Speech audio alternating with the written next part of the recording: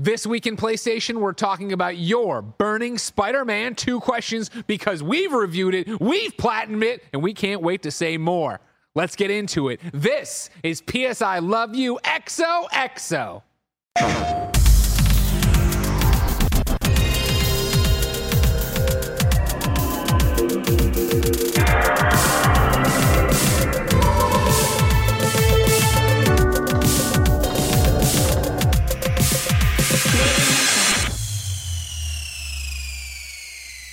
Welcome to the show, everybody. That's Blessing. That's Janet. I'm Greg. And you can get PS I Love You XOXO on patreon.com/kindafunny. There you can watch us record it live, get it ad-free, and get dozens of monthly episodes of exclusive content.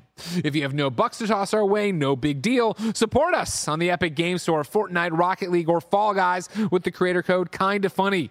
You can get PS I Love You XOXO for free with ads and without all the exclusive content on youtube.com/kindafunnygames and podcast services around the globe. Thank you to our Patreon producers, Jedi Master Deadpool, Delaney Twining. Today we're brought to you by BetterHelp and Immersion Fragrances.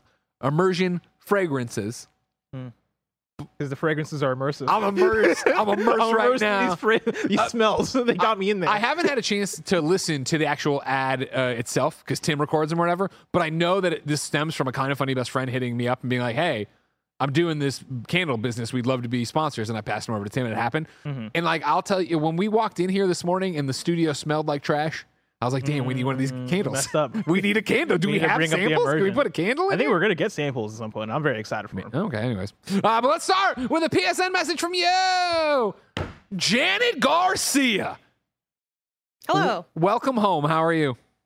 I'm all right. I'm hanging in there. This is like my one thing. Yeah. I'm all right. That's better. Exactly. That is like so accurate. Like, oh my God. Yeah. You know, it's been, I've had to be out for a while, for various things, you know, and then life keeps on trucking along, but life's life. I'm excited to be back here.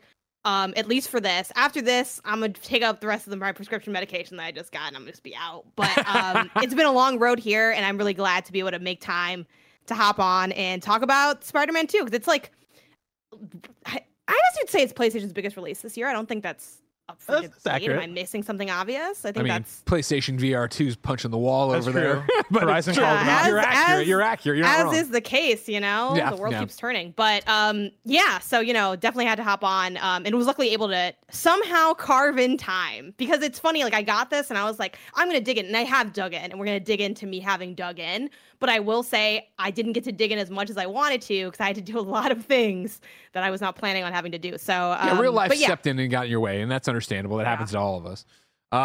And that's, I mean, PSN message I have here. We're going to get to it. If you didn't know, ladies and gentlemen, this is your Spider-Man 2 FAQ, frequently asked questions. We are recording this on Monday the 16th. Reviews have been live for a few hours now, including our own on the youtube.com/kindafunnygames or the Kinda Funny Gamescast podcast feed, where we gave Spider-Man 2 a 5 out of 5. The idea with these FAQs, of course, is that you go and read all those reviews, then you go to kindafunny.com/PSILY, send in your questions, and we get to answer them. Of course, this is spoiler-free. Don't worry, we're not going to ruin beats of the game. It's more broad questions and thought starters and yada yada. But the thought starter I want to start with, Janet, is that you have been gone from the show from so long. So many people have missed you. There's been many a question in the comments about where you are. I'm glad to have you back. I have not caught up with you at all. Mm-hmm. Where are you with Spider-Man 2? What would you give it on the Kind of Funny scale? Have you platinumed it, et cetera, et cetera? Oh man, I feel like I've never like scored something that I haven't beaten. So I haven't beaten it yet. So I feel like I don't want to give it a score yet. I probably would give it a 5 out of 5, if I'll be honest, because it's really good. Like it is really a step up. I'm really enjoying my time. I am doing a completionist run of the game. I do think there's a world where I could have just like used the same hours and just beelined it. Sure. That's not how I wanted to play. Are you comfortable saying how many hours you are in right now? I didn't keep my own count, and the PlayStation's so bad. The PlayStation says I'm 10 hours in. I feel like it has to be more, but I'm at 49% completion out of like 100% completionist run. You know, that's what I'm aiming for. So when you say completionist run, does that mean for you that as soon as they introduce a new collectible, you go burrow by burrow, section by section, get it all? Okay. Mm-hmm. Yeah, so pretty much. Like, I'm knocking out things as they appear on the map. Like, I've been pursuing maxing out everything, and then I'm kind of starting to eye the trophy list now that I'm far enough into the game that I feel comfortable like looking at all the trophies kind of thing, which we talked about 2 or 3 weeks ago when Blessing brought up, like, do you look at the trophies before? Yeah, we kind of dove into that question. So I'm pretty far into it, and I'm excited to continue becoming just extremely powerful, because I also have never played a Spider-Man game quite in this way, because I didn't platinum either of the other two. And I'm pursuing the platinum on this one. So I'm like, oh my God, we're really going to finally like get to enjoy all of the different just buffs and things and abilities. So I've been having fun. Just like, I feel like a god in this game. Like, my aerial combat game is fucking stupid. Like, I'm out here, people are in the air and they don't come back down. I'm wombo comboing everybody. And it's been really good. I'm really pleased. While in a way it's hard to imagine the game being better than it has been, like, what could they have improved on? A few things do come to mind a little bit, which I'm sure we'll get into. Like, there's a lot of molecule selection in this game a little bit. But yeah, I'm having a fantastic time with it. I'm really enjoying it a lot. You can just skip the molecule selection. I know, but like, what do you mean? What do you mean you can just skip it? Blessing, like, you're talking about the puzzles, right? Where like the things you can hit pause and say skip puzzle, and it'll do it for you and give you the thing. Oh, I didn't notice that. Yeah. Blessing did the same thing. Or in the review, he mentioned this, and I was like, well, like, when I got tired of him, I just started skipping him, and he was like, what? Yeah.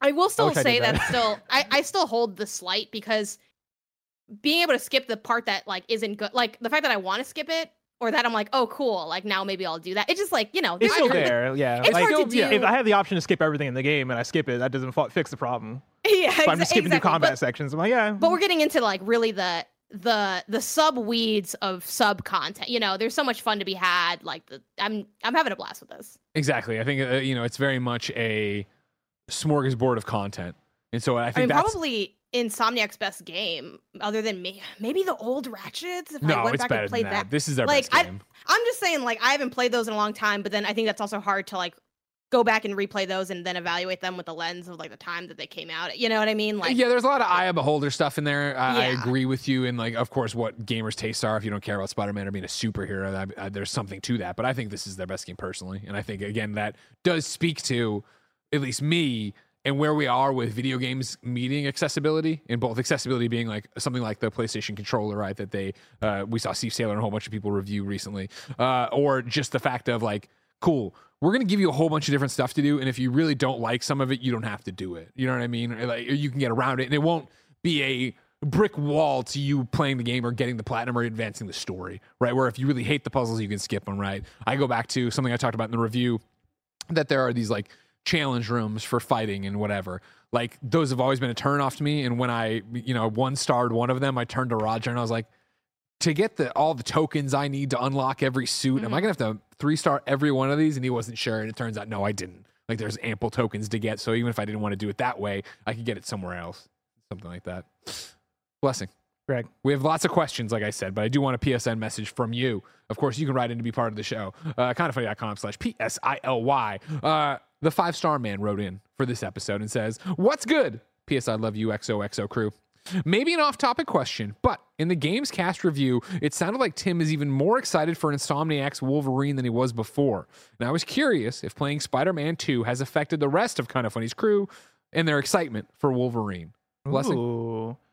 I think it's gotten me more excited for Wolverine. I think in a way that you might not expect, right? Like, for me, I think, again, after finishing Spider-Man 2, I still have the same feeling I've always had for Insomniac, which is like, they're an excellent developer that I think makes a really good type of game that has really good traversal and has really good feel, right? And I'm looking forward to playing a Wolverine game that has really good traversal and really good feel, along with like good superhero storytelling and all that stuff. I think for me, though, coming out of Spider-Man 2, I'm excited to see them tackle something that they haven't tackled in a long time in terms of like just something different. Yeah. Like Insomniac, I think, has kind of come down as being the Spider-Man / Ratchet studio, and we've seen that mainly from them in the last 5 years. I'm so excited for them to now step out of that and make something that's going to be rated M, make something that's going to be probably rated M. Yeah. I would hope it rated M. That's the rumor, right? I think that was the Jeff Grubb rumor that still hasn't been substantiated yet. Yeah, so I would like to see them make something that is that.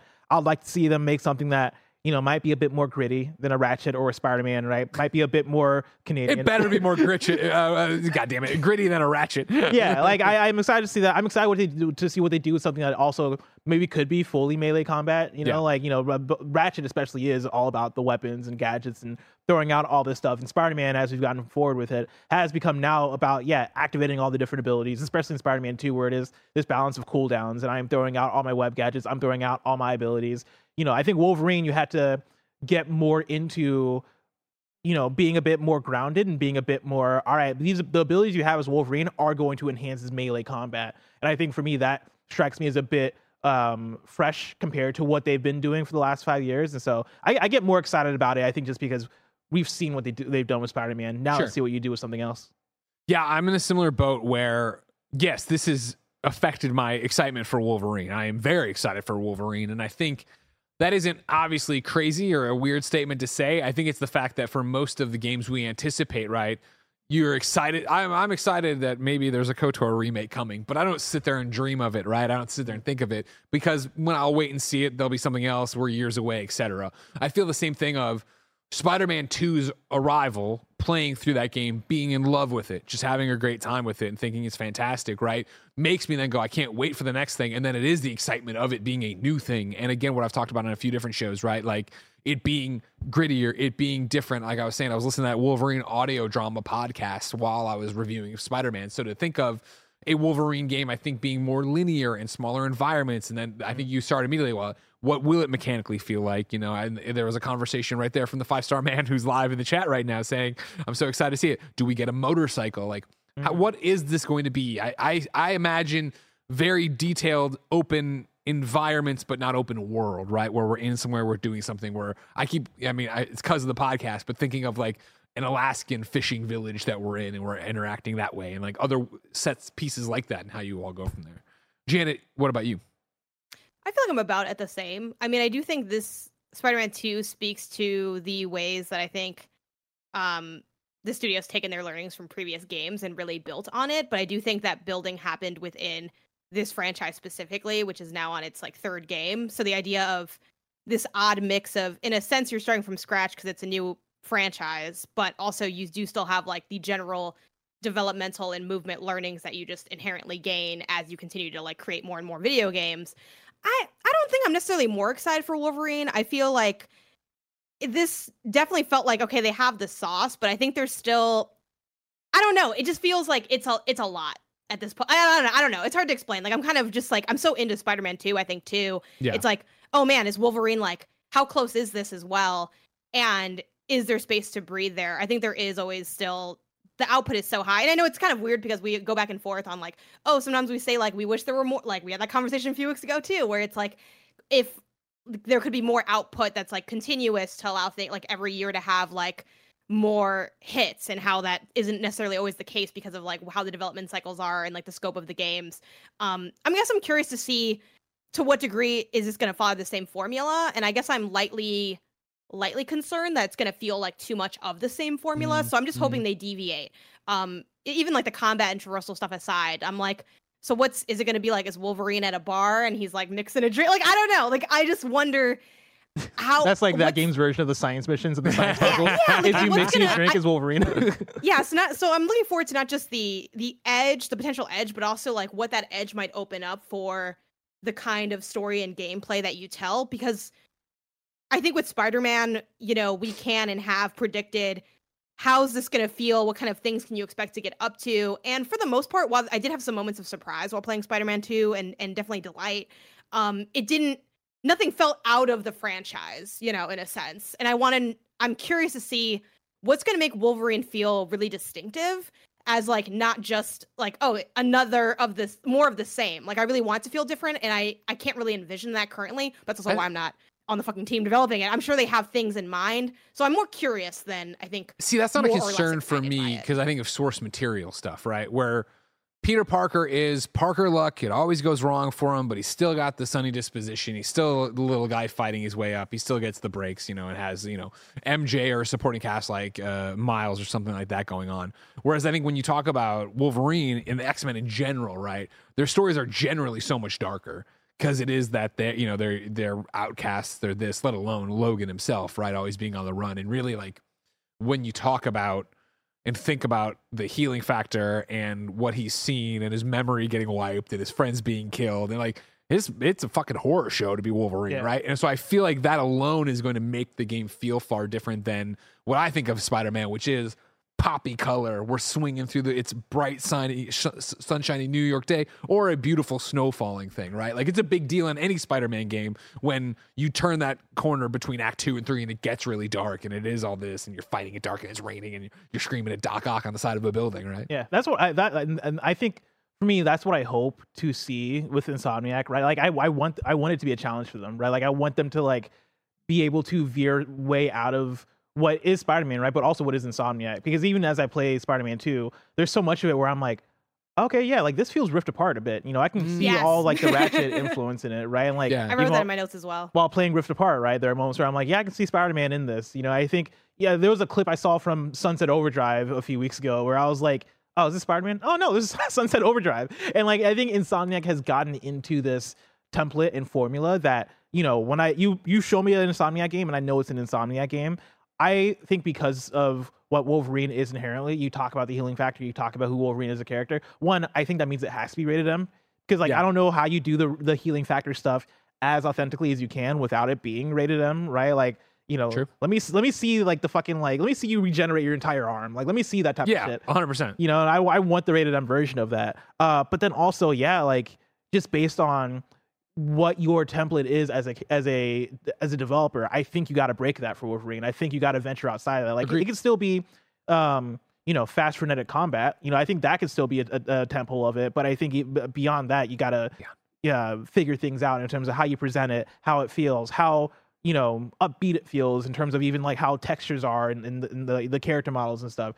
You know, I want it to be a bit more, I guess, dark and gritty and feel a bit more grounded, which I'm excited to see them try and tackle that. 100%. Why don't we tackle topic of the show? Ladies and gentlemen, like I said, this is your Spider-Man 2 FAQ. We will not go into spoilers. We will answer a bunch of questions you have written in for. If you're watching live on patreon.com/kindafunny, feel free to talk in there, and I'll pull from there as well. I don't usually do housekeeping, but it's Spider-Man 2. It's a big thing. So, of course, Spider-Man 2 reviews up on Gamescast. I assume you've already watched or listened to it. Thank you very much for your support. Thursday, there will be a gigantic Spider-Man 2 stream here at Kinda Funny. We'll be starting the game from scratch, so make sure you tune in to see that. Also on Thursday, a ton of social content going up, TikToks, breakouts, and that will then start a waterfall of breakouts and TikToks that you'll see from us. So please be following Kinda Funny Games on TikTok. Of course, you can get on YouTube Shorts as well, and we'll share on our own personal socials there. On top of that, we have a spoiler cast with Insomniac Games coming up. You can write in at kindafunny.com/gamescast or KF Gamescast with your questions when that comes around. And then also on Thursday, which I skipped, I forgot, we're putting up our first hour of Spider-Man, like we did with Starfield, where we all went into the bays, recorded ourselves playing the first time we ever played Spider-Man 2. So a lot of fun reactions there and content we're excited for you to see. So please go be a part of it. However, for right now, let's look through the questions and start somewhere.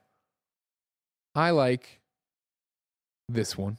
We'll start with Michael D'Angelo, who writes in to kindafunny.com/PSIOY. Just like you can, it says, do either Miles or Peter feel like they play better than the other? One big thing with Miles Morales was that it was a bit hard going back to Peter without Miles's parties. Does something similar happen with Peter and his Venom powers? Does this game feel as grand as the first? The Sinister Six showing up was a great escalation. Does this game offer a similar level of escalation? Ooh. To the last part of the question, I'll say yes without saying much more. To the escalation? To the escalation. I would agree. Yeah. I think that's a fair thing to say. To the first part, I think I do like how Peter plays a bit more than Miles, even though I like Miles as a character in this game more than Peter. I think the story and narrative stuff with Miles, for me, hit me a bit stronger than the stuff with Peter. And for me, it was even a bit more coherent than some of the stuff that goes down with Peter. Like I mentioned in the review that like the Venom stuff didn't all hit with me for like the storyline, but I really liked a lot of the stuff they did with Miles there. In terms of gameplay, I think the Venom stuff gives the most fresh feeling in terms and when of you're talking about Venom, you're talking about symbiote. I know the question the question phrased it as Venom. I just want to make sure we're all on the same page. Good call. Yeah, like the symbiote abilities as Peter that like you've seen in the previews and like the trailers and stuff, right? Like I like how that stuff feels. It does give more of a like heavy, weighty feel to like when you bust out the move where you have the tendrils pick up the enemies and slam them on the ground. You're being way rougher. Yeah, like that feels so unlike the Spider-Mans that we've had in the past, and I really liked how that stuff felt. Jana, how are you feeling right now? I would say I pretty much agree with what Blessing had to say, but I will add that I kind of so that feels better in the sense that it is novel, but I will say like for certain things I liked playing as Miles more. I also so far have like enjoyed like Miles' story more than Peter's as well. Like it's like, okay, I guess I have to be Peter. like oh, it's time to be Peter now, but I'm like, whatever. But for like I like being Miles because of his invisibility. Sure. Like for the stealth stuff, like, and I like playing that way a lot, especially for like if I'm taking out like doing side stuff and I'm taking out like a base. I'm like, if I have the option, I'll like which for the side stuff you do for the most part, unless it's like a side narrative piece where it's like this is specific to this character. Yeah, I end up going to Miles. So I guess in a sense I like playing more as Miles in that regard, but I do agree that like the freshness is more present with Peter. So I think it kind of depends on what the task is, but that's also kind of the beauty of the game, where for me that Miles preference like shines in those specific instances and I'm able to do that. But like for the game structure, there are plenty of times where I also like am forced to play as Peter for like story reasons, and it's like, okay, sure, I can have my fun with Peter stuff there and I can enjoy the perks of Miles as I need, and I think that's what helps the split feel so good. But like I kind of really leaned into both of them like as much as possible, just because they sort of funnel you both directions anyway. Like when I did my skill tree stuff too, I like mostly focused on like their shared abilities for that reason. Yeah, that's where it's I started like, too. Okay, like exactly, I can kind of get the best of both worlds in that sense. But yeah, so Miles is probably more boring, but I did enjoy I'm like, I like to hide. I like to not have to like I like to pick people off, so that's why I kind of prefer Miles in that sense. Before I answer the question, Blessing slacked me. Good point. We do have to say game provided by PlayStation on this, by the way. PlayStation, of course, send us copies for review, just so we're in the clear from the FTC. It's a great question, Michael, and I talked a bit about it in the review from my side. I was shocked that I didn't feel like I had a preference, really. I thought for sure that I would end up wanting to stick with one of them, and I found myself switching back. I thought both power sets were great and complimentary of it. I would say, if anything, so as we've seen in the trailers, you have the Peter Parker who starts the game with the spider arms, right? You have the armored spider arms that are popping off of you, right? And you use those as your set abilities because, of course, you have the your gadgets on your right. Face buttons or whatever. You hold down the shoulder button to use the face buttons with that, and then you hold down left to use your actually abilities, right? And so when you start, you're getting abilities with the armored spider legs or whatever. Of course, eventually you get the symbiote, and you start using the symbiote abilities we've seen there. If I had to make a pick between the three of them, I would put spider arms below both Miles and Peter symbiote. Yeah, Peter symbiote I really dug. Miles, though, electricity stuff I really dug. And something else I talked about, right? Like when you're playing this game and you have the powers, you're also unlocking different things to slot in there. So it's not just those four. You have other things to put in there, which then gives you a little bit of ownership over like Miles using his evolved Venom powers, right? Rather than just his normal stuff. And I was really impressed as I went through that and what Miles' electricity stuff was doing versus what Peter's symbiote was doing. Or eventually for trophies, I had to fall in love with the arms and I was using those. But I did not have all right, I'm out of Miles or Peter's mission. I can't wait to get back to the other person. It would be, I would play for a while and then be like, you know what? Well, I should switch it up. Sometimes I'd forget, honestly. Yeah. Like I feel like they do a good enough job of making them feel like you're playing as one Spider-Man, even though they're two different Spider-Man with like two different ability sets. Like there are certain activities that demand you to be one Spider-Man versus the other, right? And like, I'll do a Miles specific mission and get out of there and like start solving crimes, not committing crimes, start doing crimes, right? And I'm like, oh yeah, like I didn't even think about the fact that I'm playing as Miles. But when I am playing as Peter, especially when I do have those symbiote abilities, I do feel it. Like it is like oh snap, yeah, these feel cool, but it's not even. It's really crunchy in a good It's way. Really crunchy, yeah, and it's not enough of like a big thing for me to be like, oh, I'm never playing Miles. Like when I switch back to Miles. Yeah. I do like some of those, like the electrifying Venom abilities as well. Yeah. So I think they do a good job of balance. Yeah, the symbiote felt really good when I would be not frustrated, but like when you were up against a tougher enemy or whatever, and it was like, I'm going to let loose and just destroy this thing. Agreed. Lauren writes in, this actually doubles back to what both Bless and Janet were saying. Lauren writes in and says, as a person of color, I was able to identify with Miles Morales because he felt so real and authentic. Question for Blessing and Janet. Does Miles still feel real to you? You both called out that you liked his story better than Peter's in your little sentence a second ago.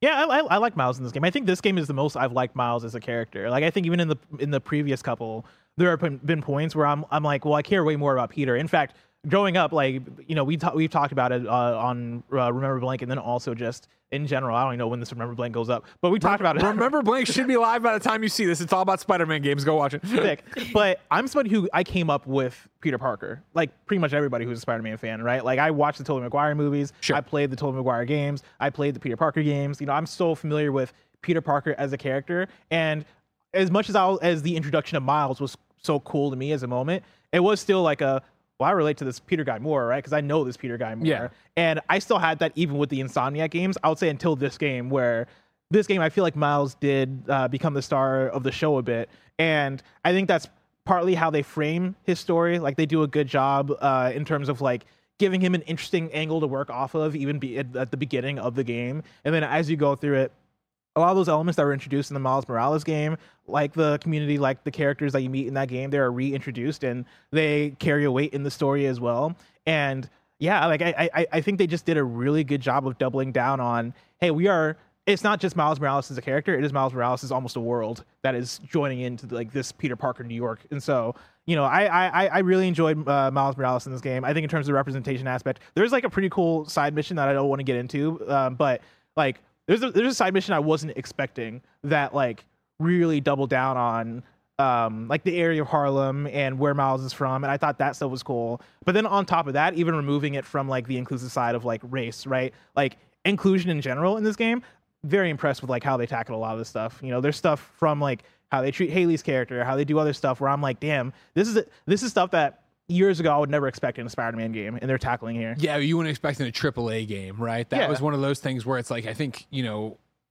I'm stretching here, not stretching. I want to say I'm talking personally, right? Not for kind of funny, but when I was playing it, I was like, am I about to try to push for Spider-Man 2 to be a Games for Impact nominee at Game Awards, right? Because it is like, usually that's a smaller game title that's given something that's like trying to put you in somebody else's shoes or do this whole different thing, yada, yada, yada. And there's so many little things of Spider-Man 2 that harken back to what Miles Morales did so well, which was like, hey, let's put you in somebody else's shoes and show you a different community and show you this kind of thing. And even like on top of that, you know, like I always go into like Miles Morales and like gripes and all that stuff, right? Like there's a scene in Miles Morales where I forget what was happening. It was, I think, a festival or something. It was right before things pop off in Miles Morales, where like you kind of street fair or something. Yeah, like the street fair where you kind of get a hodgepodge of like, all right, here's Haley, here's this, here's that, and I felt part of me felt like, oh man, I wish the stuff bled in through the game more. Like it feels like they're kind of containing it to this one scene. I wish there was more of it throughout. And this game does that. Like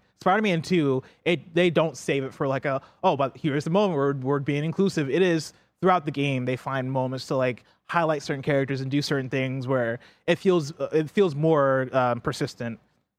Yeah.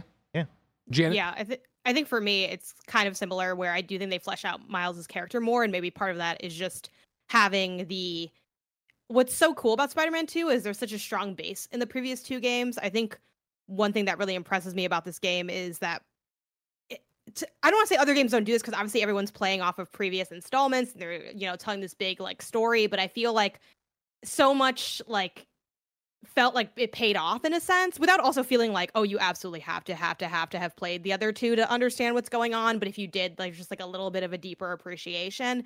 But yeah, I loved so many of like the Miles side quests, and that's why like, yeah, like with Miles' side quests, it's like, okay, like we're like fucking in the community, really doing shit, you know, helping the little guy. And like when I was Peter, it's like, man, we just doing science. Like I just felt like not as connected to some of the things that, you know. And then Peter's story obviously goes kind of in a different directions. He has like his own set of highs and lows that are just distinctly different than Miles's experience. I think also it'll be interesting for people because I think they both characters kind of experience they're in different spots of their life too, maturity wise. And even though my age is closer to Peter than it is to Miles, like something about you get to sit in like the nostalgia of youth more with Miles because he is younger, while without like spoiling story beats, there's like a really cool moment, and it's fairly early on in the game, with Peter, where it's like, I call it like their I like looking back at my notes, it's like, oh, this is their Life is Strange Spider-Man edition moment. Like you're having this like, but even in where that, saying it without saying it, even in that little kind of mission, it was, nostalgia with like a mix of flashback. Like you don't have to flash back for Miles's youth because he's in his youth now and he's like helping his fellow high schoolers who don't know that like he's a fellow high schooler, and he's like, oh no, I just am really in tune with what's going on in this high school specifically. I love that line. I'm Spider-Man. Exactly. I hear things. Yeah, I was like, oh, I heard we have an exam. Yeah, and there's something really nice about that. Obviously from a cultural perspective, Miles being half Black, half Puerto Rican. Like I'm half Puerto Rican, which I'm not super in touch with my Puerto Rican side because I don't have a lot of family on that side, but there are definitely things that I popped for, like representation wise, that I'm like I messaged my brother like, oh, you have to like, there's this thing that you like, it's gonna be really cool. Like I don't know, like Miles is just, he's so fun, and I think he's just Spider-Man as a character, like in all of the iteration of who Spider-Man is across all of the lore, is always full of heart. But I think the perfect storm of like how community focused Miles stuff is and like interpersonal Miles stuff is, mixed with the cultural aspect, mixed with the youth. It's like the perfect, like, I don't know. It's so wholesome is the thing. And I think that's what's so exciting about the stuff going on with Miles. And Bless, I do think I know what mission you're talking about. And I really loved like what the mission that I at least have in mind with, I guess I can call it like the museum mission. I don't know if that's the one you're thinking of, but I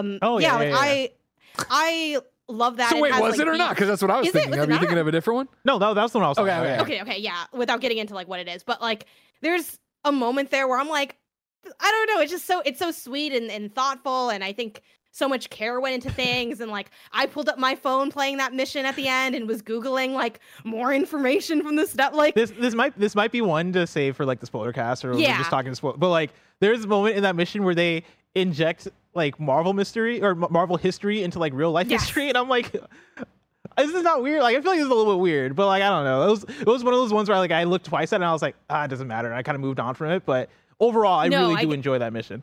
Yeah, it felt very there's like moments in the game that I think they do like a great job at being wholesome and caring and affecting, while also like delivering good gameplay. And that's the thing. Like you can have, I'm always like, I'm down for the culture for the culture's sake, but I'm also like, I feel like I've been very candid about like my mechanical critiques of things as well. Like I don't necessarily, put on kid gloves just if I feel like you happen to like pull on the heartstrings. And I think this finds like a really great balance between the two, where it's like, no, genuinely, like that's really cool. And if the stuff hits you a little deeper for whatever personal reasons, that's gravy, but they have like the potatoes there too, no matter who you are. So yeah, I fuck with Miles super heavy. I don't know. It's a fucking good game. So it's a good time. It is a fucking good game. But I think that's, the summation of the entire thing, right? Of like, I think across the board, it's great. You know what I mean? I think, you said on Gamescast 4 out of 5. I say 5 out of 5. There's things obviously they could do X, Y, and Z better or whatever. But like, I feel like I had a smile on my face the entire time I played this game. And that's what I've said. There were moments in my playthrough where like I genuinely feel like I looked dumbfounded, like playing. Like my mouth was just like a gap, and I was just like, or a gape, or whatever the fuck how you say that. But I was playing, and like I've played near Isaiah, like, but with a lot of these games that he's gonna play, like he's like, I don't want to see anything, so I like turn the TV like all the way on the other side, and it's like, and I'm like, okay, you caught me having fun in the game, it's like, it's just if people are gonna have like, it's a fun as hell game. Like people are gonna have a lot of fun playing this. Like if you've liked the other ones, like it is, I don't know, it's just better. So it's like, yeah.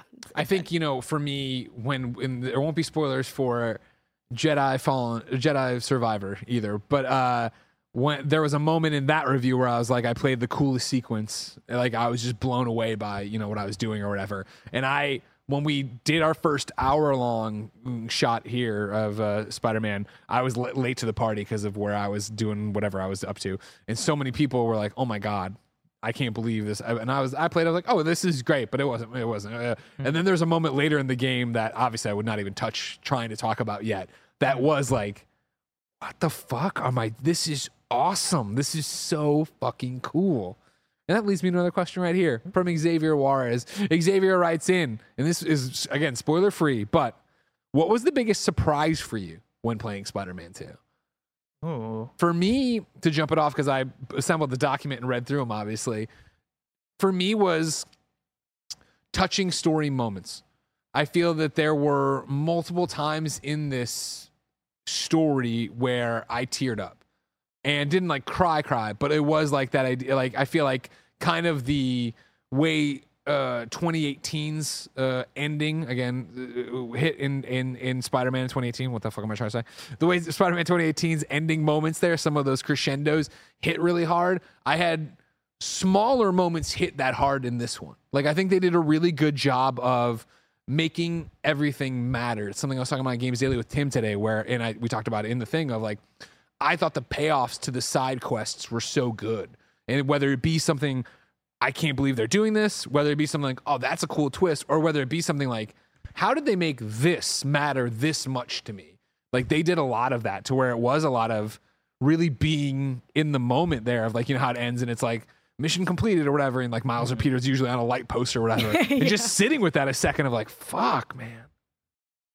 And that's a good question. What my biggest surprise was, I think for me, it was probably the set piece moments and how good they feel when you have your hands on the sticks. You know, like I go back to the mission that was part of the PlayStation Showcase last spring, and getting to that moment in game, and like, you know, watching it is one thing, actually playing through it felt like another thing, where I'm like, how does this look this good? Like, why how is all this stuff happening at once? How does this look this good? Like, how is this such a cool moment? It felt like I was seeing Insomniac learn from Naughty Dog from Uncharted.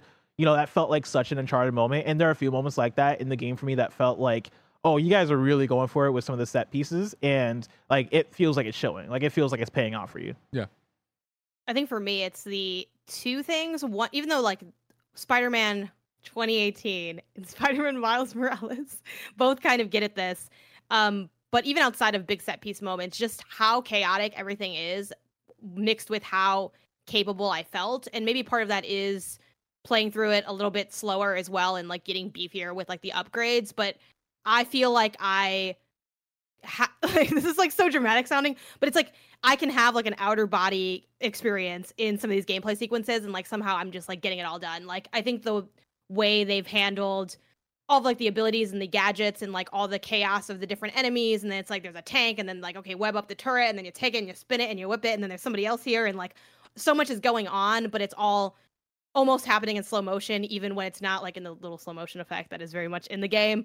But aside from that, because for me, I haven't really hit, I think, I'm sure there's a lot more like story, because I'm only like halfway through it, really. So it's like there's all the big stuff is like to come, I think. Like I'm not even at that part of like what I saw in the showcase yet, like in my playthrough.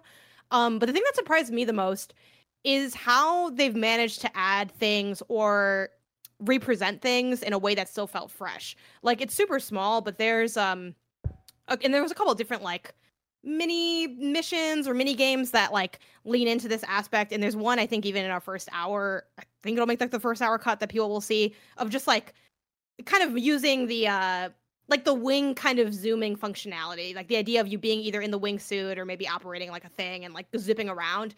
That feeling felt so fresh to me and almost like, not in a bad way, but almost kind of nauseating, where I was like, oh man, I feel, kind of to Bless's point, like having your hands on the sticks, it hits way different, where it's like, I think if I saw that, I'd be like, all right, like, okay, cool. But then to be in it, like it felt so immersive. Like it almost felt like a VR experience minus the, you would throw up if you do that in VR, because I think it's just way too much. But I was like, wow, that was really, really fun to do.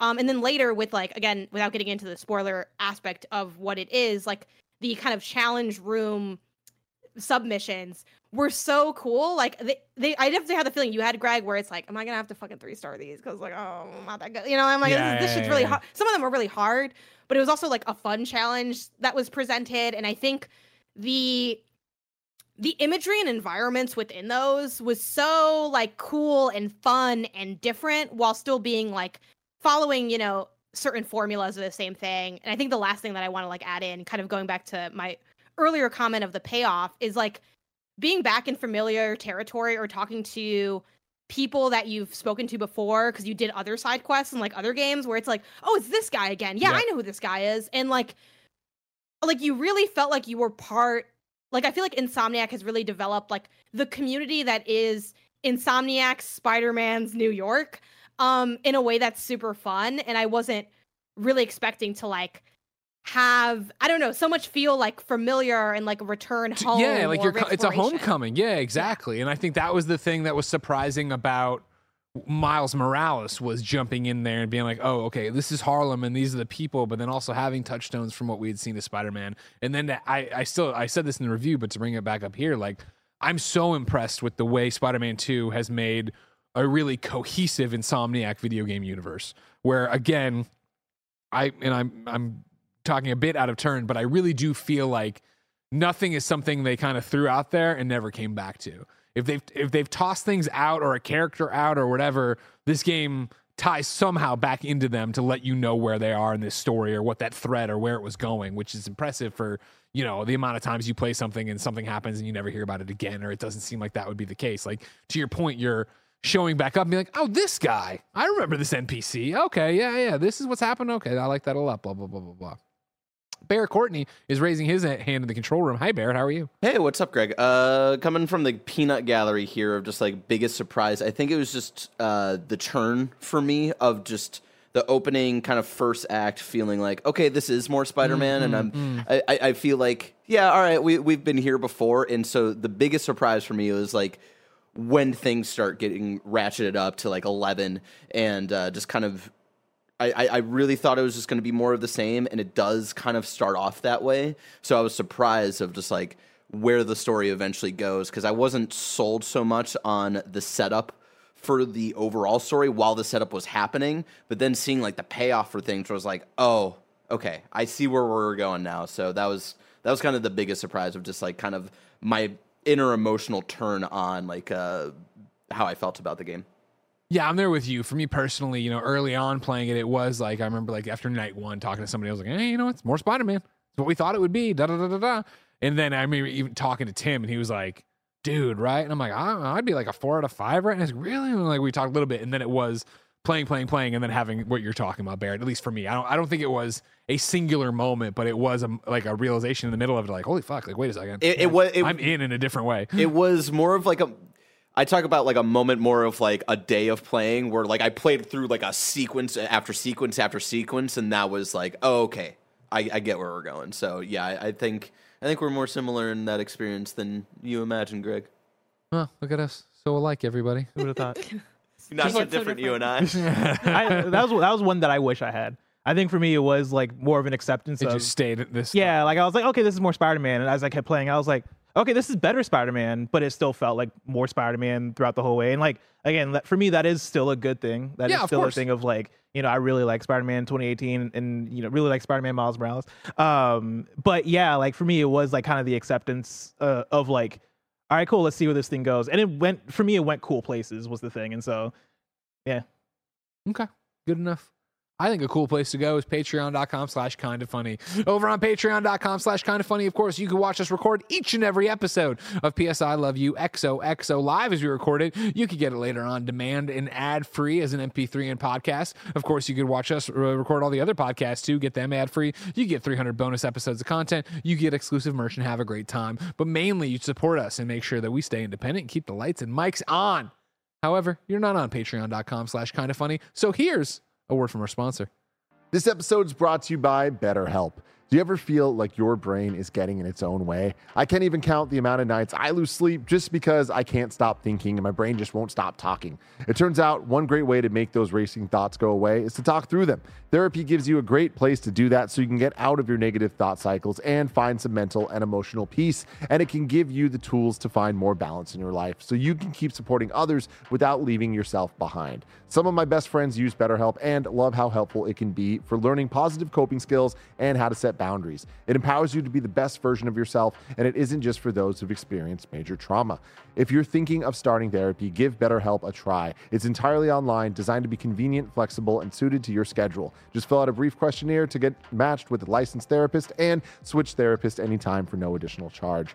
You can make your brain your friend with BetterHelp. Visit betterhelp.com/kindafunny today to get 10% off your first month. That's BetterHelp, HELP.com/kindafunny.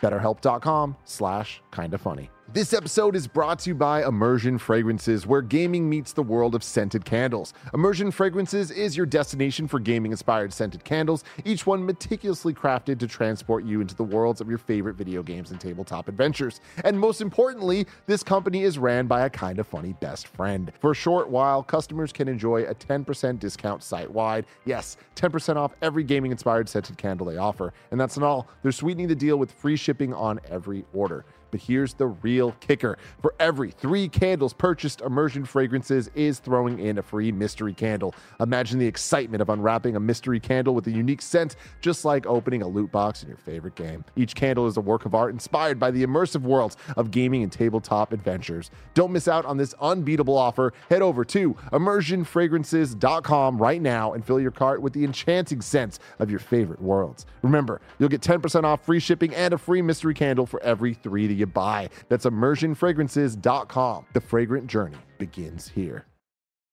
All right, we're back. I don't like admitting when I've screwed up and maybe not done my journalistic duty. And so I'm ashamed that it's taken me this long in the podcast to bring it up. But Janet, can I please see your earrings? Because I caught them as soon as you sat down, and then I just haven't seen them. Yeah, they're just red. No, like, I know, but they're cool, right? But your cans cover them so much that it's you got the danglies. I want to see what I was working with up there. Okay. Can I ask? They got like little circles on them. Yeah. But what's up with the paper plate? What do you mean? You have a paper plate in front of you? I mean, but you put it in front of me. Yeah. What about it? Is it Well, it's on upside your side down? of the desk. It's a way to communicate without other people knowing what we're saying. Yeah, but I don't know. I see what it says and I don't understand what it says. What does it say? Please should share I with the say? class. Yeah, sure. Are you sure? I mean, you want to blow up our secret note passing system. It says don't tell Barrett.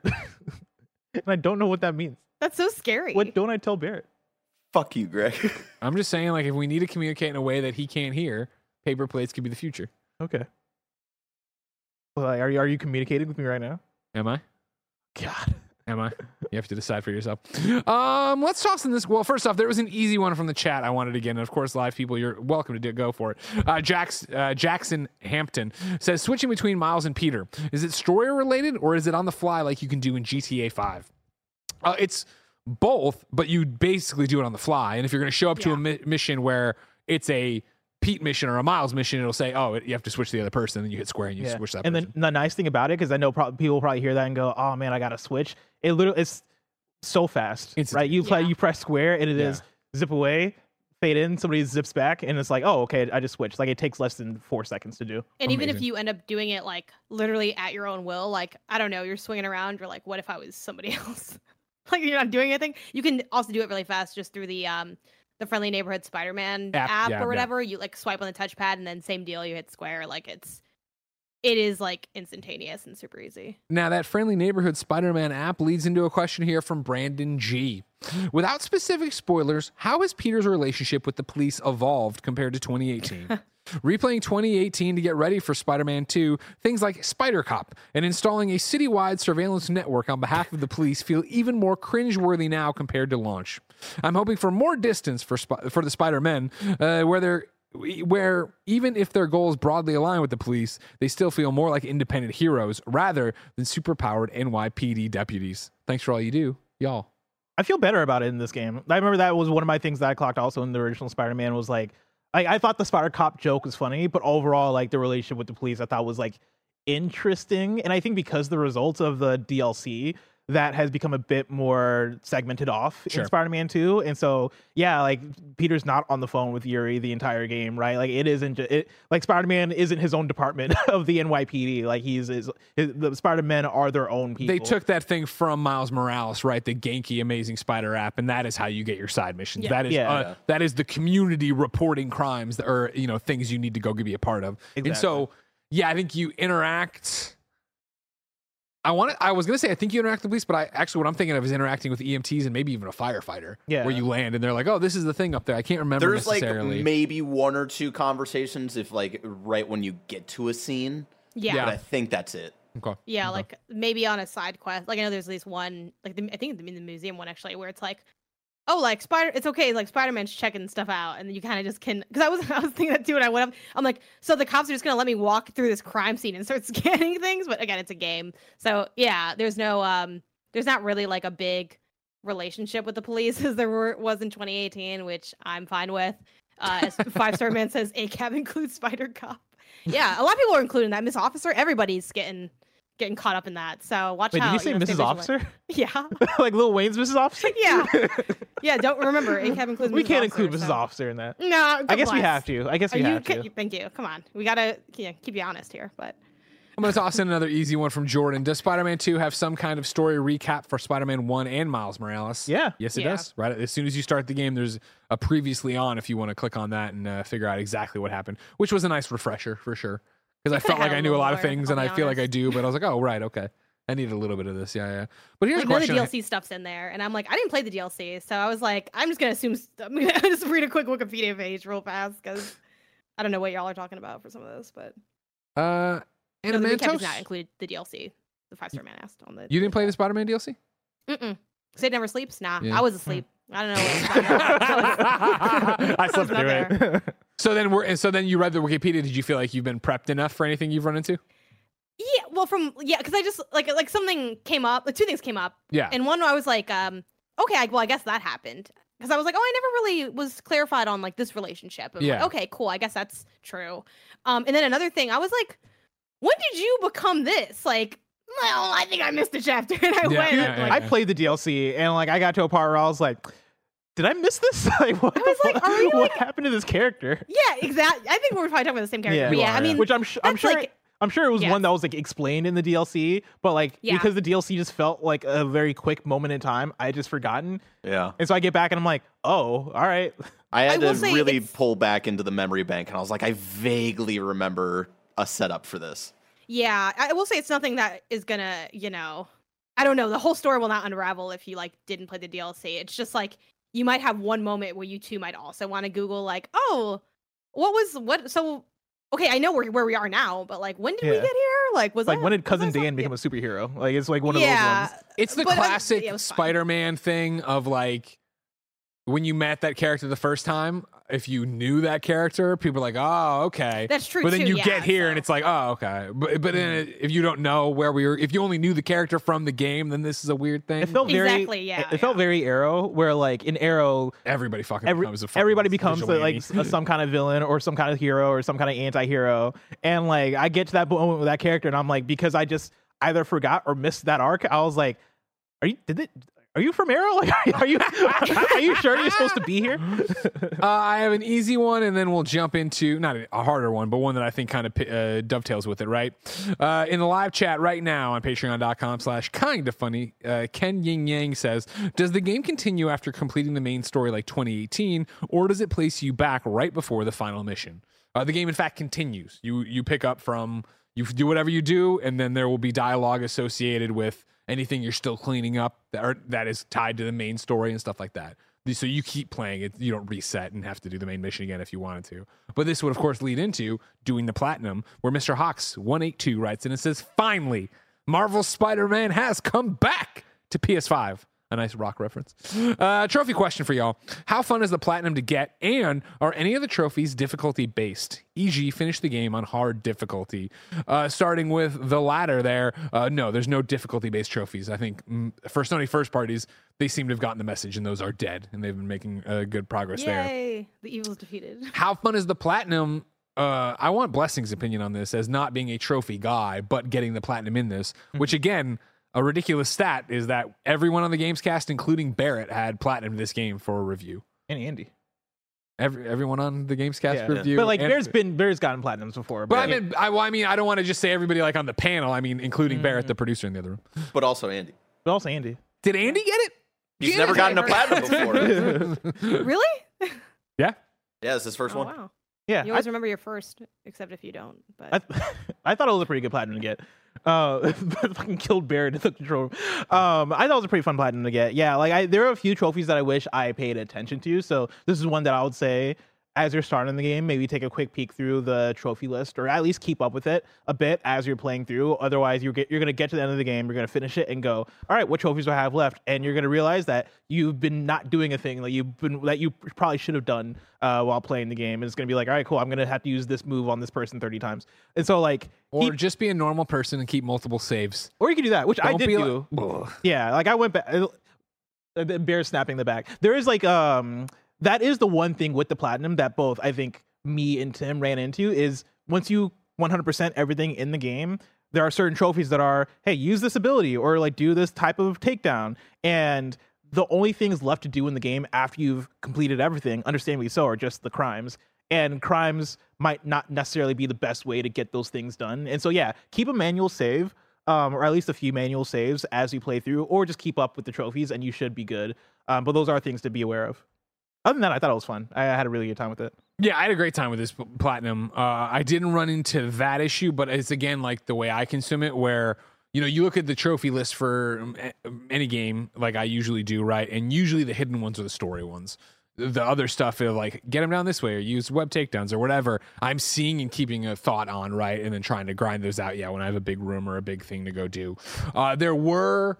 We made a TikTok that'll go live on Thursday, or I don't even remember when it goes live. Sometime in the near future. I forget if it's a Thursday, Friday, or next week's thing. That are like, here are 3 trophies that aren't difficult, but like you need to be, you might need to look at, because these were ones that there's a specific one that I had lots of people in the office asked each other, and then my reputation preceded me, and I had emails from reporters I've never met. I had DMs from other people in the community reviewing it being like, yo, what about this? I'm like, it's over here. This is where you need to go find it. There's one of those, but obviously there'll be a million things up. I thought it was a lot of fun as a platinum. I didn't get sick. I didn't get bored with it. One of the things we complimented it for in the review, right, was that with 2018, I remember at a point, not being at a breaking point, but just being like, oh God, another one of the fucking Sable outposts where I got to go fight the robots and the people and the thing or whatever. Like what Tim keeps talking about is like, rather than have 30 things to do for a certain trophy or a certain part of the game, it's not like 15, right? Like I feel like they truncated it in the right way where I never got sick and tired of doing anything. Even those challenge rooms I was worried about. Yeah. Like I would say, like it felt like to get the platinum for 2018, it was like an extra maybe 7 to 10 hours of just doing a bunch of extra crap, where I felt like after rolling credits here, I had like maybe 4 hours of cleanup. Which was always nice. I'm still working through it, and like my trophy completion is like pretty low just because a lot of the things are like, get all of this, finish all of this. And I'm like, well, I'm not gonna do that until I just finish doing that. Like I haven't purchased all the gadget upgrades, but I'm like not worried about that. I think I'd have to actually look at each of the trophy lists. So I don't want to speak out of turn, but just from my own like vibes, like I was working on the Miles Platinum just on my streams. And I just feel like there's a little bit less of like the annoying trophies of like, even though there are definitely the things that Blessing's talking about of like, maybe there's a certain amount of stealth takedowns or like a wall or like whatever, right? But I feel like in Miles, there were like so many of those. In like, Miles, for sure. Like this is one of the things when it was going through the Slack of Tim being like, oh man, I'm out of big things to do this thing for. Miles, I specifically remember there being one room where I would go in, do it to the 7 guys, let the 8th guy kill me, do it to the 7 guys, and like had it over and over and do that, where that was not fun. I did not enjoy it. Yeah, and I feel like the ones they have real quick are just like mostly more natural than like some of the other ones. Like, I don't know. It always depends on your play style, but I feel like the ones that are like do X amount of times aren't that ridiculous of asks, and they're not being asked that often. But go ahead, Bless.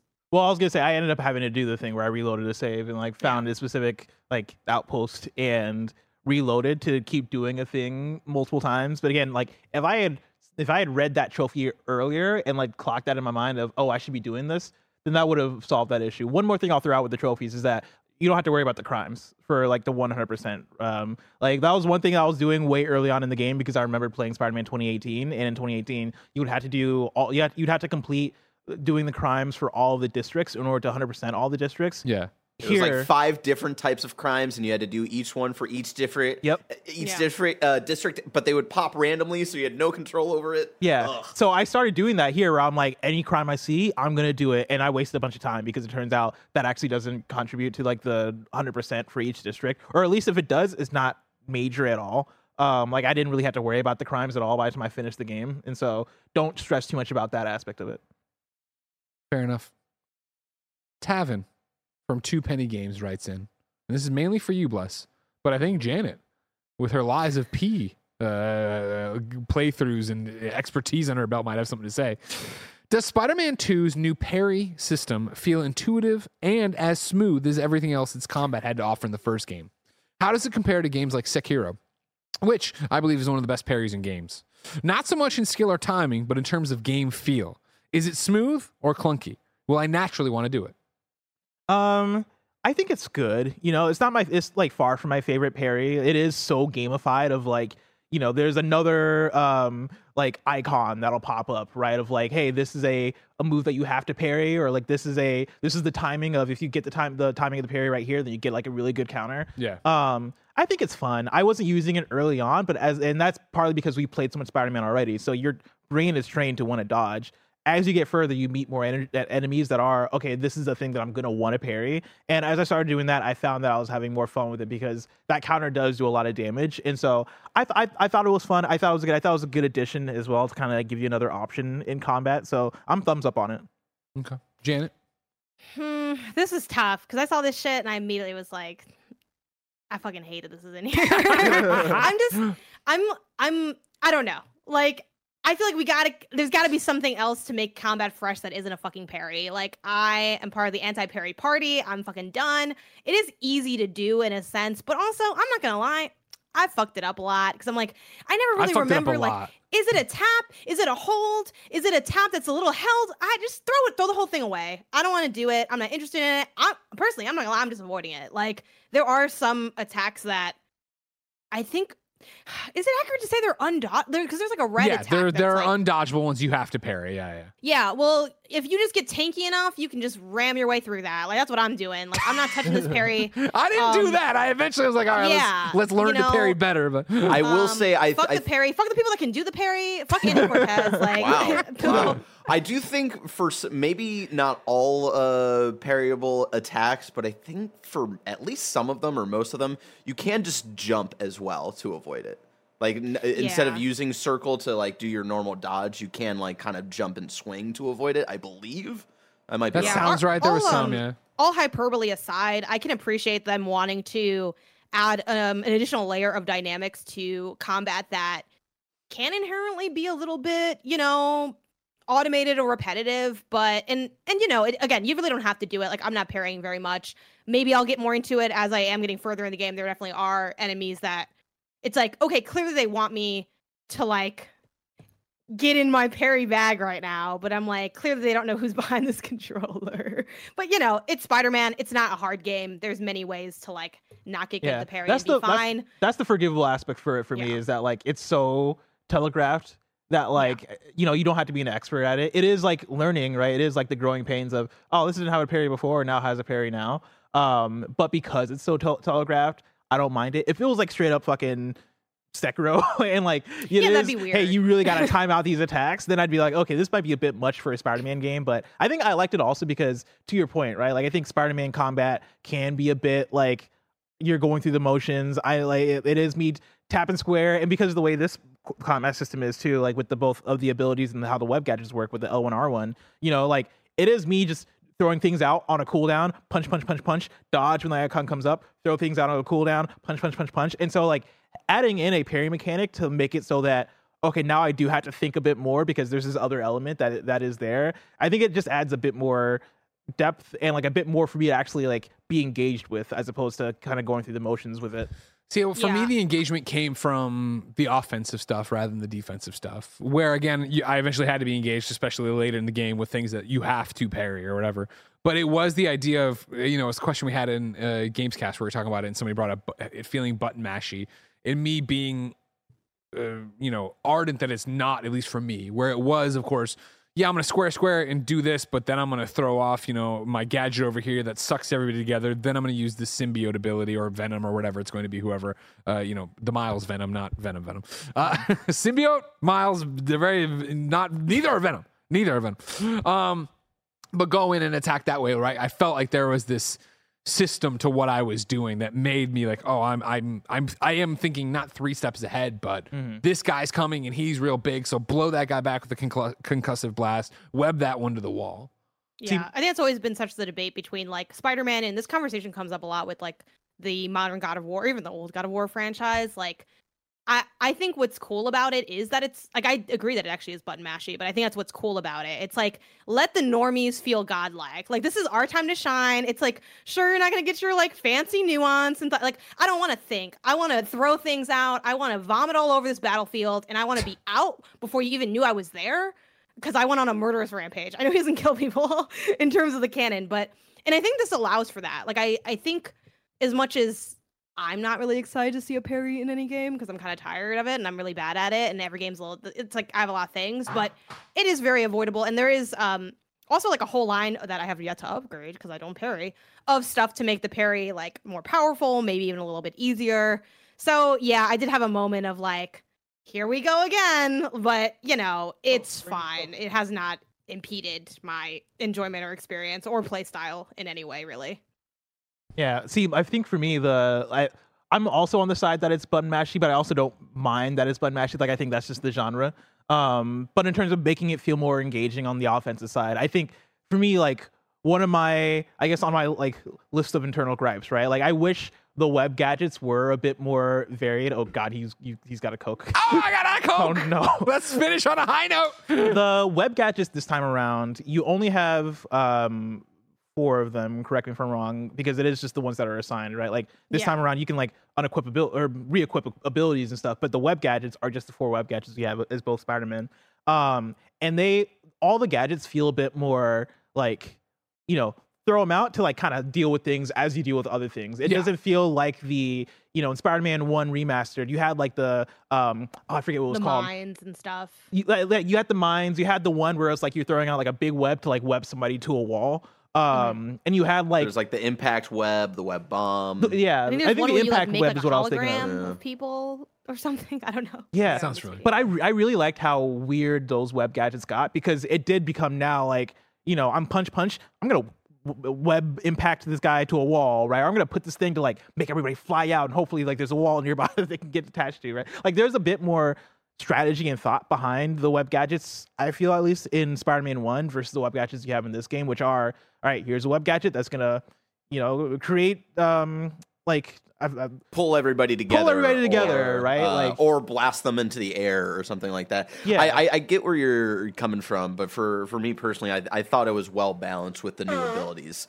right? Because like there is a venom punch, or if you punch someone and they're near a wall, that will like web them to the wall or something like that. So I think too, like, I like the simplicity. Like, I get what you're saying, Bless, like, because they are more complex, but I like the simplicity because now I can actually use them. Like, I didn't use any of the gadgets, really. And that's one of the reasons the Platinums became so hard, because they're like, destroy enemies with, like, the remote mine. I'm like, how do I use that again? And then a wheel would pop up in the middle of the screen. Like, I found the previous in-combat UI to be way more cumbersome, while this is, like, hold down and, like, click these different either arrow button, directional buttons, or face buttons.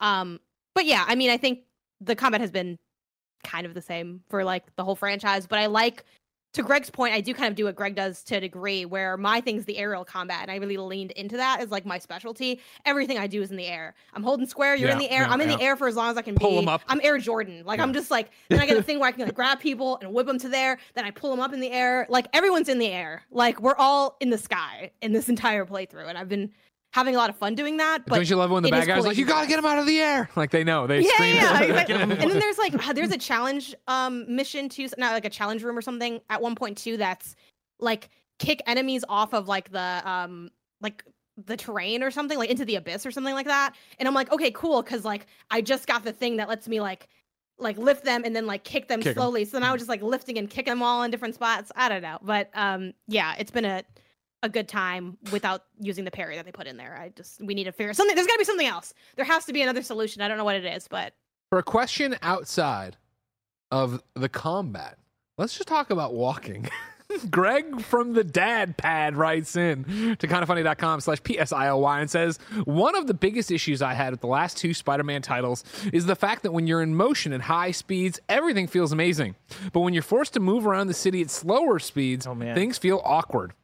Has this improved in Spider-Man 2, or should I expect to awkwardly overstep collectibles and points of interest here as well? You're going to awkwardly overstep things. That said, like a lot of the main stuff you're doing, like a lot of the collectibles that I think we compared to like the backpacks and stuff. That stuff's easy because you get anywhere near close to them, you just press triangle and you web them. Like they fixed a lot of that stuff. But there are plenty of moments where there's like a terminal I need to get to, and I fucking like I land on the building, and then like I want to hop off of like the pole or whatever, and then I hop off and I overshoot it. And I'm like, oh fuck, now I need to get back, and I like try to get back and I overshoot it again. And that stuff is still there. It happens so few and far between that it's not a big gripe for me, but I don't think they fixed that stuff. I had the moment of like, landing and then walking as Spider-Man and being like, this walk don't look good. Yeah. You know what I mean? Like, it doesn't look normal how he walks. Like, it's a little weird, scurry walk. And then, there were plenty of times I land, walk to the terminal, I see the triangle, I overshoot it by a second, shit. Walk backwards, it didn't work. Walk further backwards, walk up, hit triangle, okay, I got the case or whatever the hell I'm trying to do out of it. But then collectibles, it was a lot easier of like getting in the vicinity, the triangle popping, going over to it. Watch out, everybody. Oh, here it comes. Barrett's doing a Spider-Man walk. That's a demonstration live for you. Oh, that is how he walks. That's the only way he walks. It's dumb. That is how he walks. They should let him chill, man. Just chill like a normal Spider-Man would, you know? Speaking of a normal Spider-Man, I'm interested for Janet's take on this because I definitely haven't heard it. Nerd Gaiden writes in and says, not a question. I just wanted to say you guys are crazy. The new Peter Parker face is 1,000% better. No. The original looked as old as Greg and had crazier hair than Andy. Wow. Janet, how do you feel about the new Peter Parker face? We were negative on the Gamescast. Well, first of all, thank you for not including me in this comparison because, wow, that was, I don't like it. It's just weird. Like, it just looks weird to me. Sure, that's probably because I just got used to the old Peter Parker face. I don't think it is, man. I don't like that out. I just don't like it. It's uncanny valley looking to me. I don't care if it is like more realistic or higher like fidelity. It's just like I'm never really gonna like it. But luckily he wears a mask a lot, so that's great. Yeah, but, 100%. And you just kind of try to like, I don't know, you try to move on, right? It's like this is what it is. Can you bring up a picture of like oh, perfect. All three of them. See, this is my I know that guy on the left. I don't know these other two guys. See, I'm telling you that motherfucker, man, is not real. See, now the left one looks weird to me, and I get like he kind of looks a little too old. See, middle Peter, which I believe is remastered / Miles Morales, has started to look right to me. And Spider-Man 2, there's something off. Again, I've said it before. His haircut and his neck is too goddamn thick. Got that Kurt Angle neck. His neck is too thick, yeah. It's weird. I don't know what... He was bulking up when he left the country during Miles Morales. Man on the left has some flavor to him. I like him. Man on the left is going to be receding hairline in 6 months. If I had to pick somebody, I would pick the middle one. But yeah, like I forget, and I keep forgetting that he looks like that. I don't know. I don't really like it. The new Spider-Man... I didn't care too much. The new Peter Parker looks too much like Tom Holland, and like Tobey Maguire had a baby that looks a bit more like Tom Holland. And then it's funny because even in the picture that Barrett pulled up, like him in the suit, like reminds me of that one scene from like Uncharted 4. And then it's like, and then Tom Holland it's like all this like these layers. There's like so many layers. It's really weird because it's like the middle one is a mix of Holland's Maguire, but then also Garfield, and then the one on the right, the middle one looks like Tom Holland mixed with Michael Cera. I see a lot. Hey, man, one on the left always reminded me of Andrew Garfield. Yeah, I can see that. Like the original Spider-Man, I should say. So you're saying that this is Andrew Garfield? That their argument was, again, do what you got to do. I'm not being an angry internet guy, I swear. But it's like part of the argument was like, oh well, we want a Peter that's a little bit younger, da da da. But like Miles's whole story has been that he's the younger Spider-Man. Like it makes so much more sense that the one on the far left is the one. And that really took me out during the game, like the fact that any cutscene, because I played Miles Morales. Peter was rarely in that game. I don't even know if he was in that game at all. He's in the very beginning and then a couple calls. Gotcha. But then I didn't play through remastered aside from booting it up to get the platinum and then cutting it off. And I guess I did the DLC, so I did the DLC for that. But I've rarely like seen this Peter Parker before picking up Spider-Man 2. Yeah. And so now as I'm getting into the cutscenes, I'm like, who the fuck is this? I don't know this man. Like I know Miles. Like Miles is the homie. I know Mary Jane more than I know this Peter. In fact, I might know Harry more than I know this Peter. MJ. Like I love MJ's design, but yeah, I don't know. He just looks a little funky, but it is what it is. I have two questions here that are somewhat related, so I'll read them back to back, all right? And we'll dive into it. Relish Police writes in to kindoffunny.com/PSIOY, just like you can, and says, the previous Insomniac Spider-Man games had unresolved plot threads to set up future stories. Goblin Tech in Norman's apartment, Yuri's vigilantism, Black Cat, Doc Connors, the symbiote, etc. Are there similar breadcrumbs to future Spider-Man stories in this game? And do they get you as excited as what was present in the first 2 games? Now, before we answer that, I do want to toss this in. Dan Likes Everything wrote in and said, obviously without spoilers, but does it feel like there is a clear opportunity for a smaller follow-up game a la Miles Morales? So, in terms of the breadcrumbs left in this game for what they might point to for future stuff had me even more excited than even the breadcrumbs in the last game. Wow, really? Yeah, the stuff that they're teasing, I'm like, oh, that's sick. Like, that is awesome. In terms of, like, set up for a smaller game, I could see it. Like, there's nothing in there that I'd say is like super explicit unless I'm missing anything. But there are some things in there where I'm like, oh, I could see this being DLC. Like, this feels like a DLC thing, and so I wonder if they're going to do that. But yeah, what are you guys' take on it? Oh, well, yeah, Jan's not there yet, I guess. I feel like I don't have any big things. I mean, there's like stuff that I've seen that could be. There's definitely breadcrumbs in a sense. It's like, it's like, oh, this is like this character is this person, and they're doing this thing. It's like, okay, I guess you could do something. But yeah, I'm not far enough in to have a big. It definitely leaves you with, they could go this way with it. Like, there's breadcrumbs for them. They do excite me. They do make me interested. I mean, shocking that I'd be excited for another Spider-Man game. I do think right now, 2018, like the reveal of, Harry in the tube with the symbiote or whatever, I thought that was just so cool. You know what I mean? And Venom, I think is so cool. And the symbiote story is so cool. And again, doubling back to even our own spoiler cast with Brian and Tahar for 2018, where we were like, all these suits, no black suit, and him being like, we think the black suit is more than just a suit you toss in the game. It has to be, treated with respect. I think they obviously paid off on that with this. So I'm excited for it. More excited, I would say not, but I mean, it's not that I'm not excited for it. And then the question of, like, could it be a smaller follow-up? Yeah. Like, I feel like maybe the last, like, Easter egg, post-credit, whatever, that could be a setup for a smaller one, but it also could be the next game. Yeah. Like, it's that thing where it's like, especially having 2 Spider-Man, right? Like, you put them together, what are we still fracturing them off? What would be the reason just to give Miles or Peter a standalone one now when you have the thing? For me, there's like the thing you're talking about, I'm like, oh yeah, that has to be like the next game, right? And then, like, there's a thing that is a finale to one of the activities, which they do so well, of like, hey, every activity is kind of its own storyline / side quest.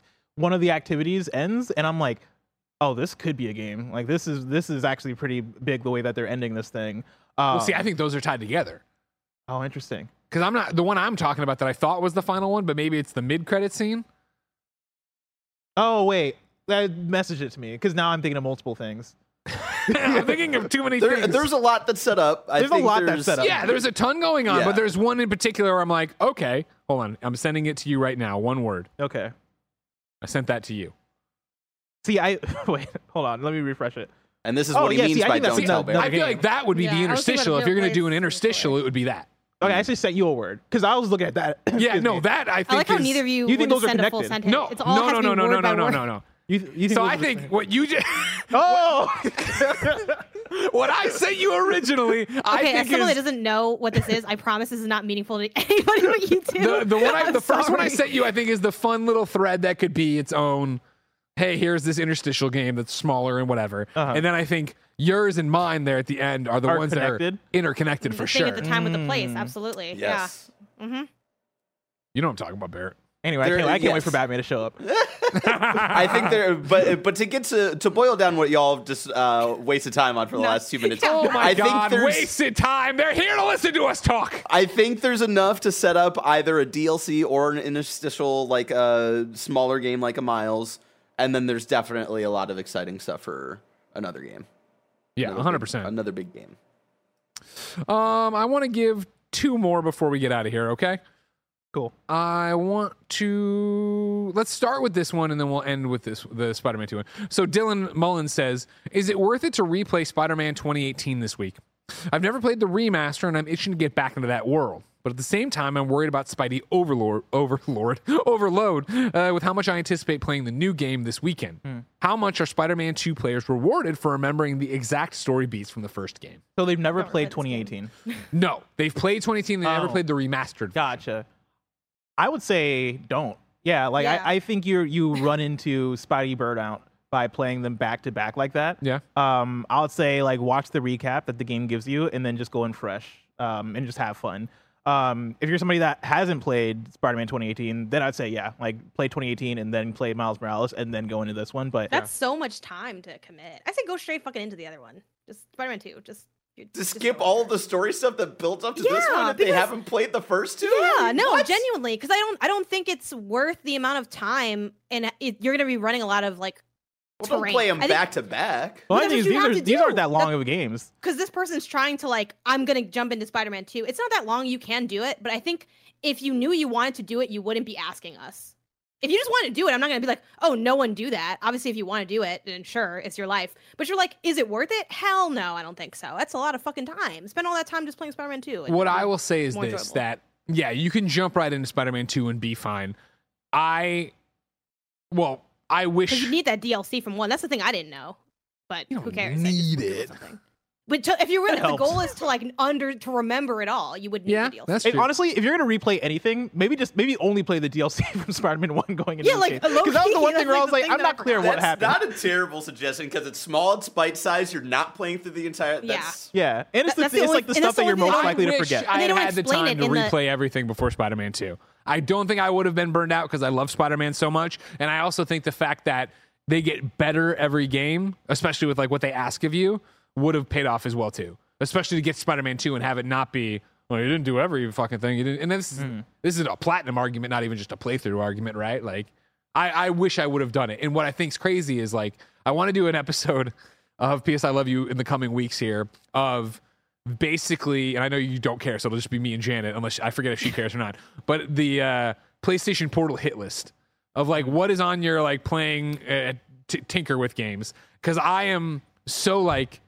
I finished this game and I'm like, I want more Spider-Man. And I'm like, all right, well, I could go platinum the PS4 version of Miles Morales. I will say, I did, right after platinuming Spider-Man 2, I booted up Miles Morales. Yeah. Because I never platinumed Miles Morales. Yeah, and I'm at the end of my second playthrough. So I was like, I might as well just platinum this too. That is where I realized that I had not been playing in performance mode the entire time. Because I boot up Miles Morales and I was like, why does this game look so smooth? Like this game, why is this game has such a high frame rate? What happened to PlayStation 5 games over the years? And I was like, wait a second. And then I booted back up Spider-Man 2 and I switched it to performance mode. And I was like, fuck. I've been playing this in fidelity the whole time. Is your console setting not just to performance mode? It is, but like I think maybe it's like my work console versus my home console. I think. Okay. It was heartbreaking when I realized that. Anyways, I think it'd be cool to go and do them all again or do them even whatever. So we'll see. It's only like you got like 3 days to do it. It's like, again, Spider-Man 1, pretty short game. I mean, it was a weekend the first time when I reviewed it the first time around. When I had no kid. Yeah. Spider-Man 2 took me a little bit longer. Anyways, final question comes from Luis Garcia. Hey, Greg, Janet, and Blessing. My question for Spider-Man 2, without getting into spoilers, is how satisfying was Venom's story told? I have seen some reviews saying how the opening focus on Kraven made Venom suffer a bit. But in your eyes, how was Venom's impact and overall story as a character in the game? This is something Blessing and I talked a little bit about. You were ahead of me, and so we were talking a little bit about pacing and what was going on. And, the concerns of Spider-Man 3 arose. Of just like, man, is this going to be rushed? Is this going to be this? Is this going to be that? By the time credits rolled and everything else, I was super satisfied. I thought I was going to be left wanting more Venom. I liked how they used Venom. I liked what they did with Venom. I was happy. Yeah. I didn't love all the Venom stuff. I liked quite a bit of it, but for me, it was still the thing of like the same issues I've had with Venom in other Spider-Man stories kind of persist here as well, where I'm like, it's so tough to talk about without like talking about details. But and that's why it's easy to like I'll just say like for me like the Venom stuff didn't all the way hit, but for me the Kraven stuff made up for a lot of it. I really liked Kraven's character, and like how they bring everything together I think works overall. But like there are so many things about Venom where I'm like, oh man, why are we going this? Why are we doing this? Why are we making this decision that I wasn't the biggest fan of? Barrett, you turned on your camera. You got something to say? Yeah, just I was worried about the Venom stuff too, especially with like the first third, and I will echo what I said earlier of like a lot of the setup made me nervous, but then when I saw the kind of full picture of what they were using between Kraven and Venom and even some of the smaller villains that are present, like Lizard and all this stuff, I think the way it all comes together had me really satisfying. But I can understand if like people felt like the Venom side was lackluster or even Kraven's side was lackluster, but I think they all kind of served each other in different ways that I really enjoyed. I think for me the best way I can put it, or the best thing I could compare it to would be like, when I got to the Venom parts of the story and like when that stuff really started to like unfold, I felt like I had to make the caveat of, oh, but this is a comic book thing. Like, oh, this is based off of like a Spider-Man story or a comic book story, as opposed to just judging it as like a video game story. It's almost the same way as we look at like, MCU stuff versus Oscar nominees or whatever. It's good for an MCU movie though. Like, it's good for like, for me, when I got to the Venom stuff, I had to like really like, I guess put caveats in mind, right? Or like I forget the phrase. Yeah, I guess just make caveats for myself, right? Of like, okay, well, it's a comic book, it's superheroes, it's this, right? And like that was kind of the thing I had to do to accept it a bit more. Yeah. Suspend my disbelief is the thing I was there looking for. You go. I'm still only like, which I don't know, narrative, like for the main story, am I also halfway through the main story, or am I less than that? I'm at 49% completion. I don't know what that means, but that's your overall game, and yeah, like but everything. but compared to the other part, I don't know, you know what I mean? But one thing that's kind of weird for me in this, and it's like I feel like I'm plagued with knowledge coming into this story because like I know of like Venom as a character and like just that kind of whole thing, and then with I didn't actually know Kraven until like the marketing because I just don't follow it that deep. I have a very like pop culture knowledge of Spider-Man. So it ends up being that thing where it's like, they're like, there's this guy. He's like hunting people or something. Who is he? He's like some kind of hunter. And I'm like, yeah, the hunter. Like, it's like, I did have a little bit of that, like for the big, and like, because it takes so long to get to some of the stuff that they show you in the marketing, like the fact that I'm not in that sequence they showed me like a long time ago, I'm like, oh, and when I finally started getting to some of the Venom storyline, I'm like, oh, now we're here. Like, so yeah, I don't know how I feel about it yet. I'm gonna let it shake out before I form my final opinion. But that's where I am with the pacing of it, and I don't know. It kind of is what it is. Like, I can't wipe my mind of the things that I know. Where I'm like, oh, and we're here, and that reminds me of in this movie when I saw this thing happen. This feels like this movie beat, which I guess it is its own thing, but like it kind of also isn't because it inherently is not. Like it's like a little weird in that sense. Like I feel like I don't get to experience it like its own isolated story because I have all this other stuff like creeping in, which is always the case in these, but I feel like it felt more prevalent in this than it did in previous Spider-Man games. For me, I also felt the burden of knowledge going in, where like I was surprised by how predictable it felt at points in the narrative, where I'm like, okay, this is gonna happen. All right, now this is gonna happen, and it all happened the way that like I would have expected it to happen. There were a few moments in the story, like late in the story, I was like, okay, I did not see that coming. That like that was where I started to have a lot more fun. If I can just piggyback in, I'm with you, but where I think I go the opposite way is like I talked about this last week, right? Of like 2018, I thought was a pretty predictable Spider-Man story, right? And there's exceptions to that rule, but that's how I remember finishing it and reviewing it. This one, that was one of my early things of going like, oh, and this is that's what's gonna happen. Okay, but every time they did that, they still did it in an entertaining way and gave me something that I really liked from it. Even though I was like, oh, okay, that's what it's going to do. And even there's one part that happens like, oh, really? We're going to do that? I thought we were going to go X, Y, or Z, but we did that? Okay. But then I was happy with it. I think, too, really quick, the thing with that is because, again, you always have the burden of knowledge if you just exist in, like, nerd pop culture. Like, like, some of you, like, who Batman is, like, stuff. Like, that's always going to be the case.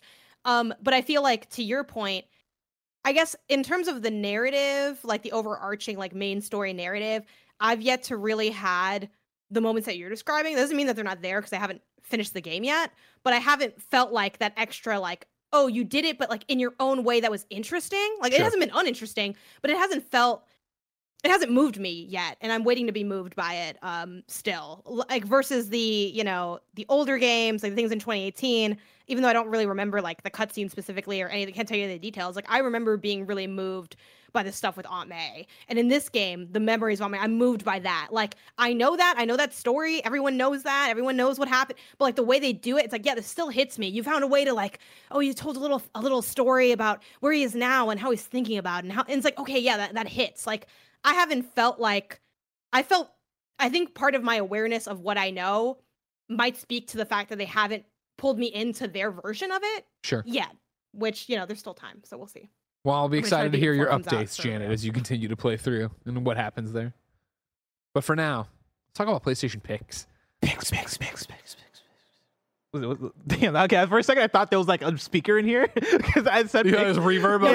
Me and Barrett lined up so perfectly, and I was like, "Is that my own voice?"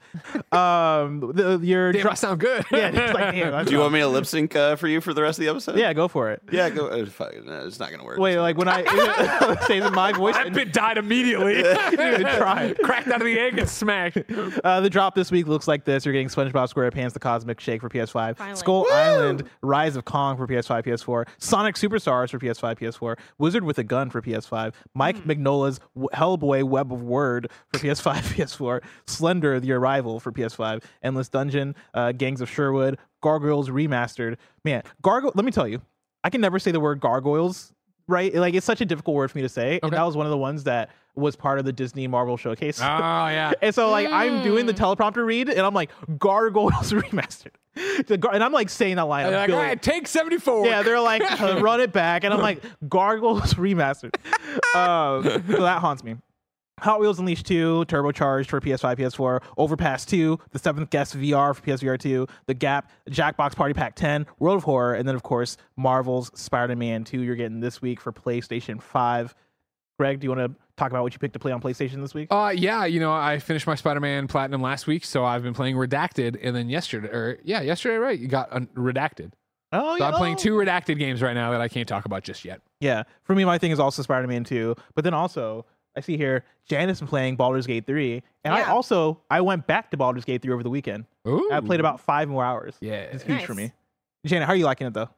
I'm loving it so far. I finally hit my first complaint of the game, which I'm not gonna lie is like a me thing maybe because I was being like, can I guess what it is? Maybe. Ooh, yes. Go ahead. Is it I did tweet about it. Combat. Wait, what is it? No. Oh, okay. Then I don't know. It's the resting system. Oh, okay. I can see it. Yeah, like, and it's like, yeah, like I know, like, I just don't like I was talking. It's funny. This game's like so different for me for so many reasons. It's outside my wheelhouse. I think for like just the games I tend to play, like it's very like, I don't know, hyper nerd, Megamind, D&D stuff. It's long. It's like a lot of things that I don't normally gravitate towards, but I love a good story. I love decisions. I love talking to animals. So obviously I was in on this. Also, like, there's always like relationship stuff. It's very like saucy. Once you get like 80 hours in, you can just, start working your way through town, or I don't know what the story is. But I was like, okay, fuck it. And I like board game stuff. I am trying to get into D&D in real life by starting with. Wait, have you started a campaign in real life? No. Do you want to do a campaign with me? I might be down to because me and Isaiah are trying to figure that out. But we are working on. God, everyone in the chat probably knows that I've mentioned it 82 times. It's like D&D for beginners. It's like that game where it's like all made for you already. Someone will tell me in the chat, but we're playing that board game in real life. And then anyway, so I started Baldur's Gate 3. I think I'm like, I don't know, I'm probably like 7 hours in, but I'm like really early because I'm taking forever with everything. I love it. The choice mechanics are like just some of the best I've ever experienced. It's great. The fucking dice roll feels amazing. You can customize the die, or the dice rather, because there's or die if it's just one. I don't know. It doesn't fucking matter, right? I found a silly little hat. Put the hat on. Like I'm walking around. I got my buddies. I'm like being friends. It has all these cool like spells and abilities, and I really get a kick out of that. And I like the combat a lot because I like that style of combat. I'm playing on PS5. Kind of implied by the fact that I'm talking about it here, but that's where I started. I haven't tried the cross save thing with Steam Deck yet. I did boot it up on my Steam Deck yesterday and it looked horrific. So I don't think I'm gonna be playing on that, if I'm being honest. The wheels are going fine. I know Bless you had some wheels issues. I feel like I've managed. But the weird thing with this game is I played it like so late after it kind of came out, after the review period. So I'm kind of just playing this like in a more normie style that I don't normally do, where it's like, oh, I'm just playing with everybody else. And like Isaiah's way further and I'll ask him some stuff. I'll look up a couple things here and there. Like I looked up like what class or what race or whatever the fuck I need to be to talk to animals because I knew I wanted to do that. So it's a lot of me, like if I have a question that's quick, I'll just ask him because he'll know it. So I'm like, oh, how do I like replenish my spells again? Because it had been like a few weeks since I had played. And he's like, oh, you got to do like, you can do the short rest and then the long rest. But only the long rest costs resources. So that's the thing that annoys me. And he's like, you get so many resources, it won't matter. And I'm like, but if it doesn't matter, why do you make me pay? It's like, oh, it's only $1. Well, then make it free. Like, I just... See, that's how I feel about Horizon Zero Dawn and fast travel. So I understand you. Yeah. Oh my God. Oh my god, exact yes. same feeling. It's all about the packs. It's always been about the packs. I will pay real money. I know it's like people are like, oh, I love this. I will pay you real money, please. Just like I don't know why this is in here. To that point, I also do wish there was maybe more nuance in the game customization. There is difficulty like a 1, 2, and 3. I'm like, I don't need the difficulty to be lowered. I just don't want to have to like pay for the thing because like I don't like when games make me face my own. Yes, it's Gloomhaven. Jonathan Santos in the chat. Gloomhaven was the real life tabletop game. I don't like when games make me face my own real life problems. Like I'm paranoid. I'm scared to go broke in these fucking games. Like I don't want to have to use resources. So that part is frustrating. But yeah, I'm loving my time. I'm talking to every animal I see. Yeah, this might be my game of the year. I don't know yet. Oh yeah. I don't know. I don't know. Going back this weekend was so fun because I had to cut my time short with it because all these other games came out and had to review. And returning to it was like a nice reminder of, man, this game just feels way too smart for me, and I'm having such a blast with it. You know, I hit a point where I'm still in like the beginning areas of the game after 25 hours at this point, and I run into like this witch. And like it's really cool and I'm just gonna talk about it because it's early enough. Like you get to an area of the game and you're like, oh man, something's weird, and then like your perception kicks in and you realize that, oh, this isn't a beautiful forest, this is actually a swamp, and then like the illusion fades away and everything's all ugly, and then like this old lady that you ran into earlier, she's like she's the witch of the swamp, and you run into her and she's like trying to steal this woman's baby, and like I like go after her and like a whole bunch of stuff happens and it's all really cool shit, but I run into this obstacle where like there's a bunch of noxious gas that is like polluting the air in the path that I want to go down, and I'm like, oh, maybe I'm not high level enough. I'm going through all these thoughts, and I go away because I'm like, certainly I'm not supposed to be here. And I'm like, well, no, this is the beginning area. Like, I should be able to get past this. So I go back and I try everything I can. I do a perception thing. I see like that there's a vent that's like emitting the gas, and I'm like, okay, what if I explode the gas with fire, the firebolt? That didn't work. Okay, what if I send in conjure a mysterious like an imaginary hand to like pop up and go through and explore through to see if there's a lever I can pull? Nothing. And then I just got fed up and I just looked up a guide, and the guide was like, oh yeah, if you do a perception and you see that there's a vent, just throw something on top of the vent so that like it'll block the smoke. And I'm like, it's way too smart for me. Like I would never have in a million years thought of that, and I did that, and I'm like, it's kind of cool though that like you just have the option to like kind of do whatever. Like the game is that wide open that you can like kind of just approach this and really problem solve if you want to.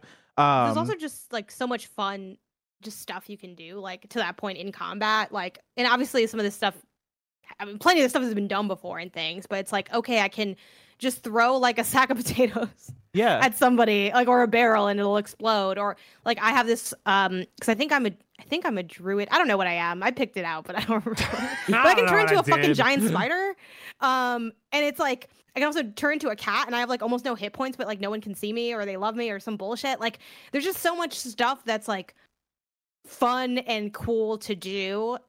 Like I feel like the breadth and the quality is so vast and so high that I have no perception of what is really, I mean, they map it out for you in your fucking journal, but like what is really like a main quest and not a main quest. It's all just a fucking adventure.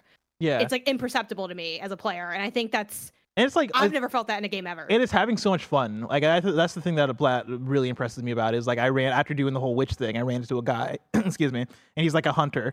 And I was like, oh, this guy's like Geralt from The Witcher. Like, oh, what's up? He's like, yeah, I'm hunting a thing. And I'm like, oh, are you hunting the witch? Because I was going to be like, oh, yeah, I already got the witch. You're good. And he's like, no, I'm looking for this vampire. His name is Asterion. And I'm like, oh, yeah. And I'm like, I have the option to be like, oh, man, that's crazy. Isn't it Asterion? And I'm like, of course I'm choosing that answer. And it's like, you get into a fun thing and like get into combat and all that stuff. But it has such fun with the writing. And again, yeah, like you feel like it's, the breadth of it is so wide of like the amount of options you have to do things. Like I ran by a pile of boulders yesterday, and Asterion's like, oh man, I wish I was like not small enough to fit through there. And the first thought that popped in my head was like, oh man, I wish I could turn into a rat right now. Like I wish I was a druid so I could turn into like a spider or something and crawl through. Yeah. And the fact that I can think that way is fucking wild. And so I'm having fun with it too. Yeah, like I had the last one I'll tell, because we can just keep checking back in on these because I'll keep playing it for a while or the rest of my life, is like really early on, like one of the first like encampments you go to or whatever, like, so they have the thing we can talk to animals. So it's like sometimes when you talk to animals, they don't really have anything to say. It's like, oh, the rat doesn't speak back or something, but most of them do talk back to you. And like one was like, this rat, and then he's like, oh man, I found some like crazy shit in this room, and then you go in and I'm like, oh, I have like a lock pick, and then there's like a woman in front of the chest, and it's like all these just different, like you just never know what's gonna happen, and it's like so weird and specific and delightful. Like I talked to this bird and he had like this pile of like jewelry and shit, and he's like, you think this is lined up right? And like you could kick the nest and like steal the riches or whatever, but I try to be a nice person, so I'm like, move it a little to the right. And he's like, of course. Yeah, now it looks good. That's it. Like, oh yeah, I did the same exact thing yesterday. Yeah, hell yeah. And then, or you could, the fact that like to get to that lever behind that area, like if you can talk to the animals, you can just talk to the bear and be like, hey man, like what's up? And like figure out what the bear wants, and then he'll just walk away, versus like all the other ways that you can go about it. Like, yeah, it's just a good game. Good game. Good game. Ladies and gentlemen, this has been another episode of PS I Love You XOXO, your PlayStation podcast. Remember, it posts usually each and every Friday on youtube.com/kindafunnygames and podcast services around the globe. However, if you really care about it, head over to patreon.com/kindafunny, where you can get it ad-free. You can watch us record it live, and you can get a bevy of bonus content. No matter where you're consuming PS I Love You XOXO, please consider subscribing, sharing, ringing the bell, giving a Twitch sub, clicking the donate. I don't know, all the fucking things you can do, because there's too many goddamn things to do. But most of all, know that until next time, it's been our pleasure to serve you.